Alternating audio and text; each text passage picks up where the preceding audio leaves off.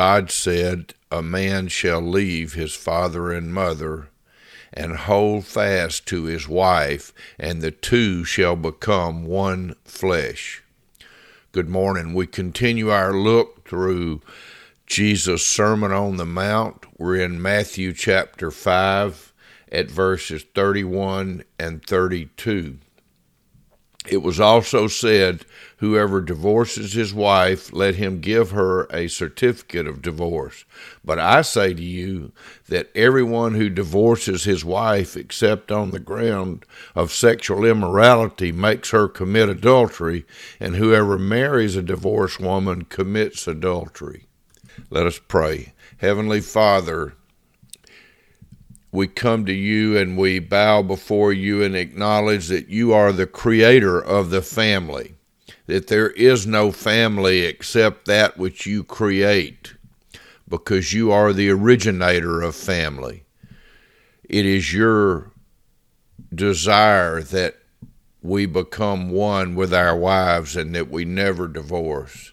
And Lord, we recognize that the destruction of the family is one of the great issues and failures in this time, in this generation, and for generations past.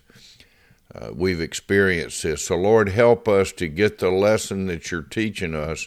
Help me as one of those who has failed in this area to hear everything that you're saying and the importance thereof. Thank you, Lord, for hearing and answering our prayer and for loving us. I pray in Christ's name. Amen. So this is such an important area. People are trying to redefine marriage, but how can someone who had nothing to do with the creation of the relationship redefine it? They have no authority to redefine the marriage relationship. The marriage relationship also represents the relationship between Jesus Christ and his followers, the church. And it is a relationship where the man is called to give his life for the relationship, to love the wife as Christ loved the church and Christ gave himself up for the church, and that the wife should respect the husband.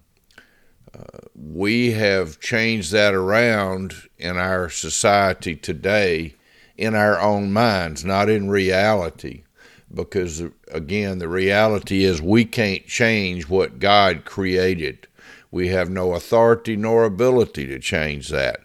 We can stand in the darkness and pretend that we're in the light, but we're still in the darkness, and the only light is found in Christ, and his light is that marriage is sacred and holy, and it's a creation of God for God that blesses the people who are in it. It is the most blessed human relationship there is. It's to be the most sacred trust among humans that exist. And as I confessed in my prayer, I have failed at this relationship in the past. But I'm also blessed to say that God has been able to restore the joy of that relationship in my life today. And I understand that there's no greater relationship than this. I acknowledge those as being my failures in the past and not those of anyone else. So God values and treasures the marriage relationship for the reasons already stated, and also for the reasons that it is the location where he told us when he created us to be fruitful and to populate the earth and to have dominion over it. But he's speaking of having dominion over it in his name. In other words, in his way, according to his will. And the marriage relationship is the one where children, between one man and one woman, where children are nourished and are raised up in the admonition, the truth, and the precepts of God, the real truth, not the truth according to the latest fad in society, the real truth. So marriage is just vitally important, and obviously, if you're alive today, you know that marriage is under great attack, and it's at probably, if not clearly, its worst point in the history of mankind, because again, marriage was created by God upon the creation of Adam and Eve, and going forth from there. And God has much to say about marriage and that relationship in His Word.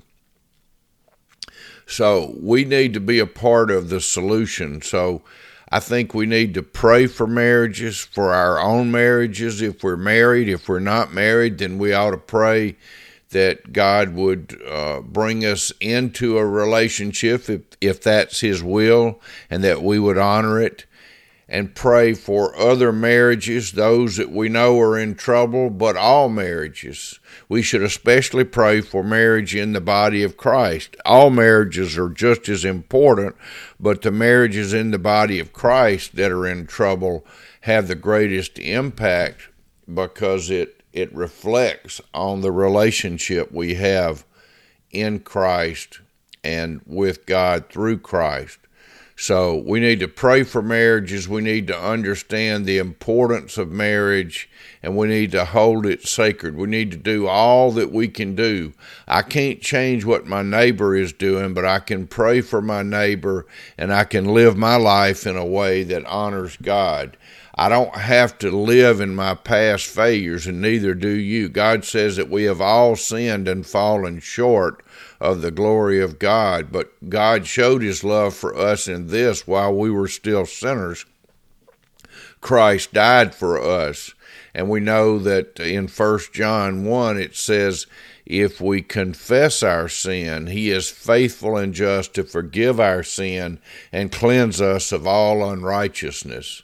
So even as someone who's failed in the past, I stand before God as one who has been cleansed of those failures, and rather than wallowing in those past failures, I choose, and I believe God chooses, for me to honor Him by honoring my marriage and by praying for marriages and proclaiming the importance of marriage in our world today, and not being moved by the latest trend towards this or that is anywhere away from the Word of God and the way of God and the will of God.